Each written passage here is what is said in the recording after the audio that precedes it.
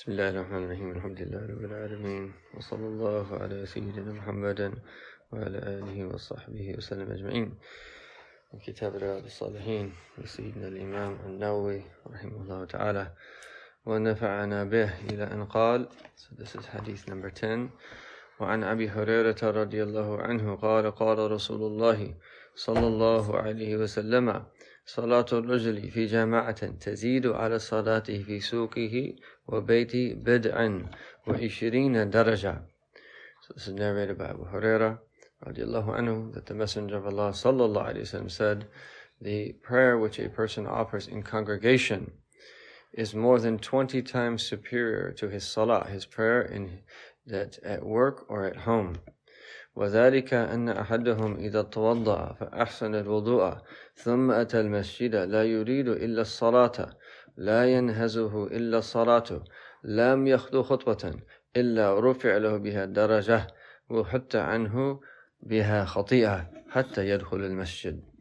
The reason for this is that when a person performs a good wudu, performs wudu well, proceeds to the masjid, to the mosque with the sole intention of offering prayer, and nothing except prayer urges him on, then for every step that he takes, his rank is elevated by a degree, and a sin is wiped off his record until he enters into the masjid.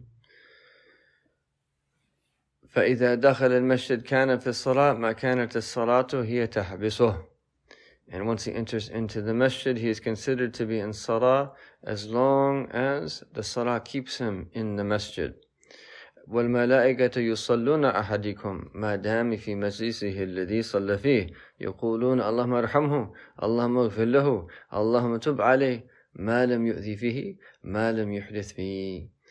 And so the angels continue to supplicate for him as long as he remains seated in the place where he offered his prayer, saying, "O Allah, be merciful to him. O Allah, forgive him. O Allah, accept his repentance."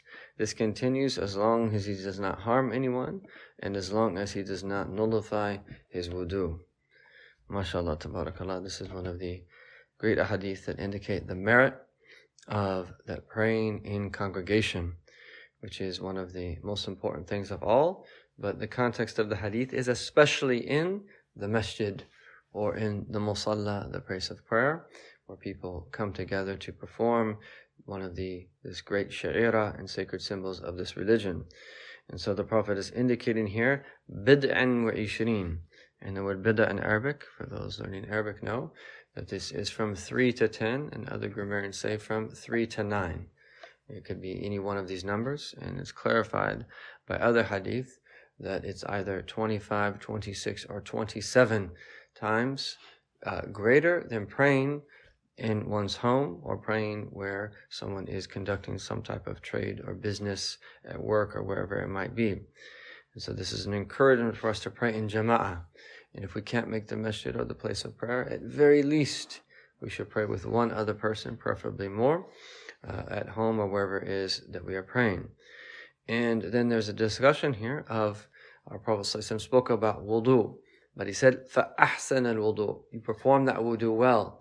And the ulama say that means is that you perform all of its sunan, its recommended measures, and its adab, and its etiquettes, the details of which is studied in the chapters of fiqh that relate to wudu.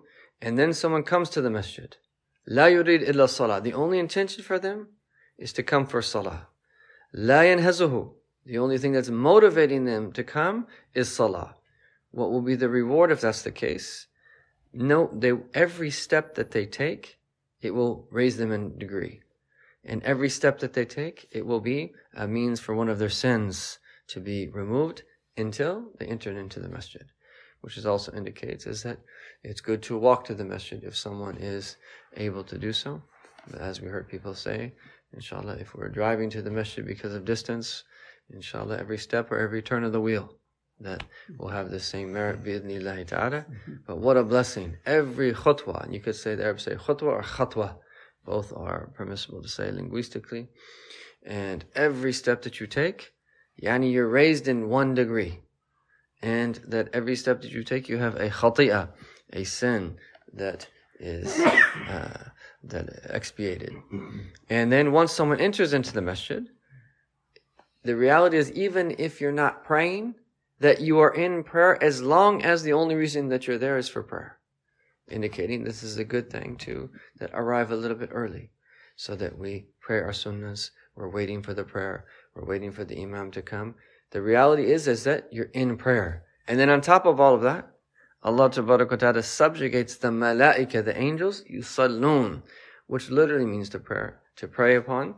And that many ulama say that this refers to their istighfar, they're seeking forgiveness for you, but also in a more general meaning, not just seeking forgiveness, that they pray for you, because we see this clarified in this specific hadith. As long as you're in the same majlis, the same place where it is that you're praying, the angels will continue to pray upon you, and the Prophet even described what type of supplication they make. Allahumma arhamhu, oh Allah, have mercy upon him. Allahumma ighfir lahu, that oh Allah, forgive him. Allahumma tub alayh, oh Allah, relent towards him. But there's only two conditions. Ma lam yu'dhi fih, you can't harm anyone, speak ill about anyone, do anything to harm someone. Ma lam yuhdith fih, and as long as that we remain in a state of tahara and purification. So this is one of the great the ahadith of the merit of prayer, and coming to pray in the masjid, in the musalla, and praying in congregation. And then we have in hadith number 11, وعن ابن عباس عبد الله بن عباس بن عبد المطلب عن رسول الله صلى الله عليه وسلم فيما يرويه عن ربه تبارك وتعالى.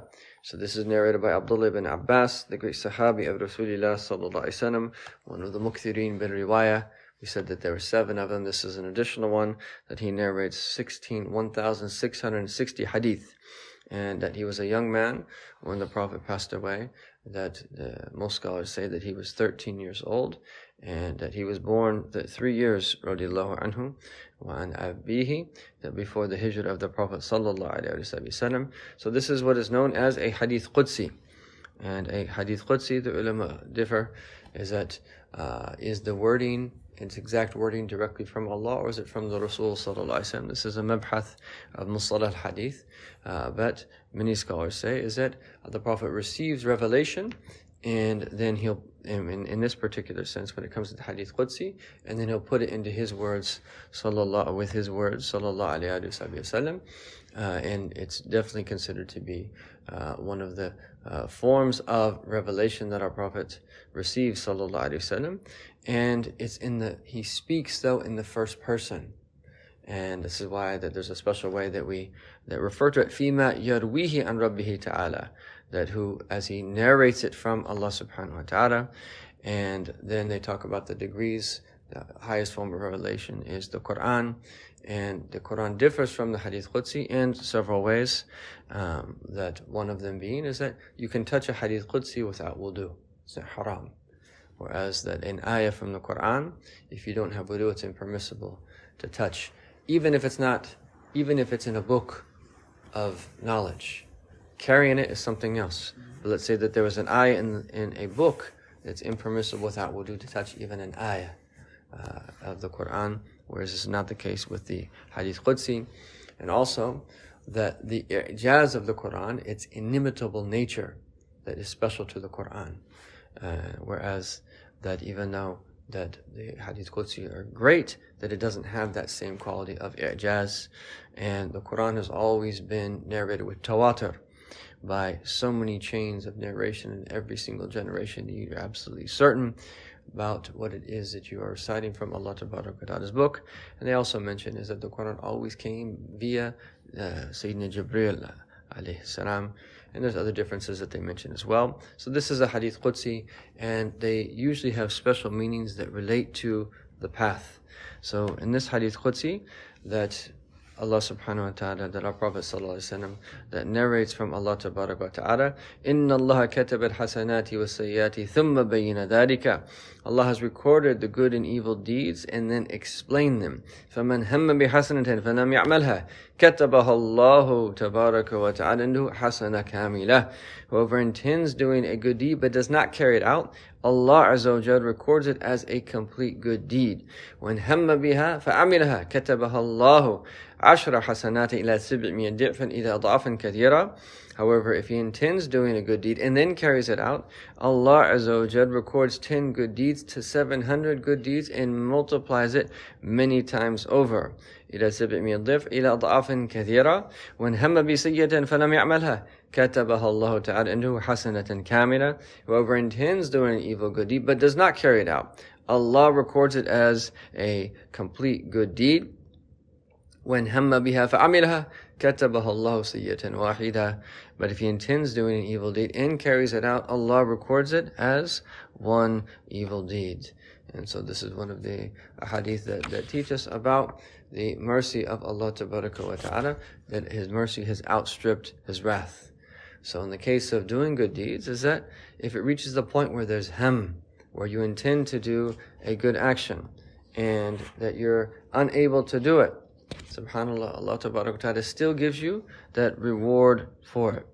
And that if you look at the subtleties of this hadith, and that the highest degree is to have an intention to do a good deed and to do it. And when that's the case, is that Allah says, كَتَبَهَ اللَّهُ تَبَارَكَ وَتَعَالَى, that عِنْدَهُ, yet in His presence. And in other words, that this is a way of honoring this individual who did that good deed, and honoring that good deed because it was done solely for His sake, that it's written in His presence, hasanatan kamila, that one complete good deed. Whereas that when He talks about this is if he doesn't do it, just so that someone thinks that if they're not going to get reward for having intended a good deed and not done it. Allah Ta'ala says, "Indahu," in His presence, indicating that we should make intentions and hopefully also do it. But then if someone does do it, then this is where each good deed is rewarded tenfold to 700-fold to many other that many other fold Allah Ta'ala multiplies. Wallahu yudha'ifu liman yasha. Allah multiplies the rewards of His servants for those whom He pleases, subhanahu wa ta'ala. And then it's about the degree of our sincerity and presence with Allah that will indicate to what degree that reward we're going to receive for that particular form of worship. And then from the blessing of Allah, if someone has an intention to do something wrong and doesn't do it, he gets a reward that with Allah Tabaraka wa Ta'ala. And then if someone does do a bad deed, is that it's Allah Ta'ala, that it has it written as one bad deed. And this is why they talk about some of the ulama 5 stages of human action. The first is what's called hajis. And this is where someone just has like a stray thought. And then if someone starts to really deliberate and think about doing that particular thing, it starts to linger in the mind. This is what is called a khatir. And then when it's related to whether someone wants to do that action or not, this is hadith an-nafs, internal speech. And then when it comes to intention, this was also known as the hem, the niyyah, the qasd, or the hem. And then azm is the resolution to actually do that act in and of itself. From the blessing of Allah Ta'ala, we're not taking into account for the hajis, the khatar, or the hadith an-nafs. So just that stray thought, or when it actually starts to solidify in the mind, or even when that we're deliberating and going back and forth whether or not we're going to do it, it's only when it reaches that point of hem that we are started to take into account for it. But then if we stop short after having intended to do a bad deed, Allah Ta'ala still gives us a reward. Tabarak wa ta'ala. Alhamdulillah, what a merciful Lord we have. May Allah Ta'ala give us tawfiq and to fill our heart with light, Ya Arhamar Rahmeen. And bless us to work and to do that everything that is due we do solely for His sake with the utmost sincerity. Wa sallallahu alayhi wa sallam Muhammadin wa ala alihi wa sallam. Alhamdulillahi rabbil alameen.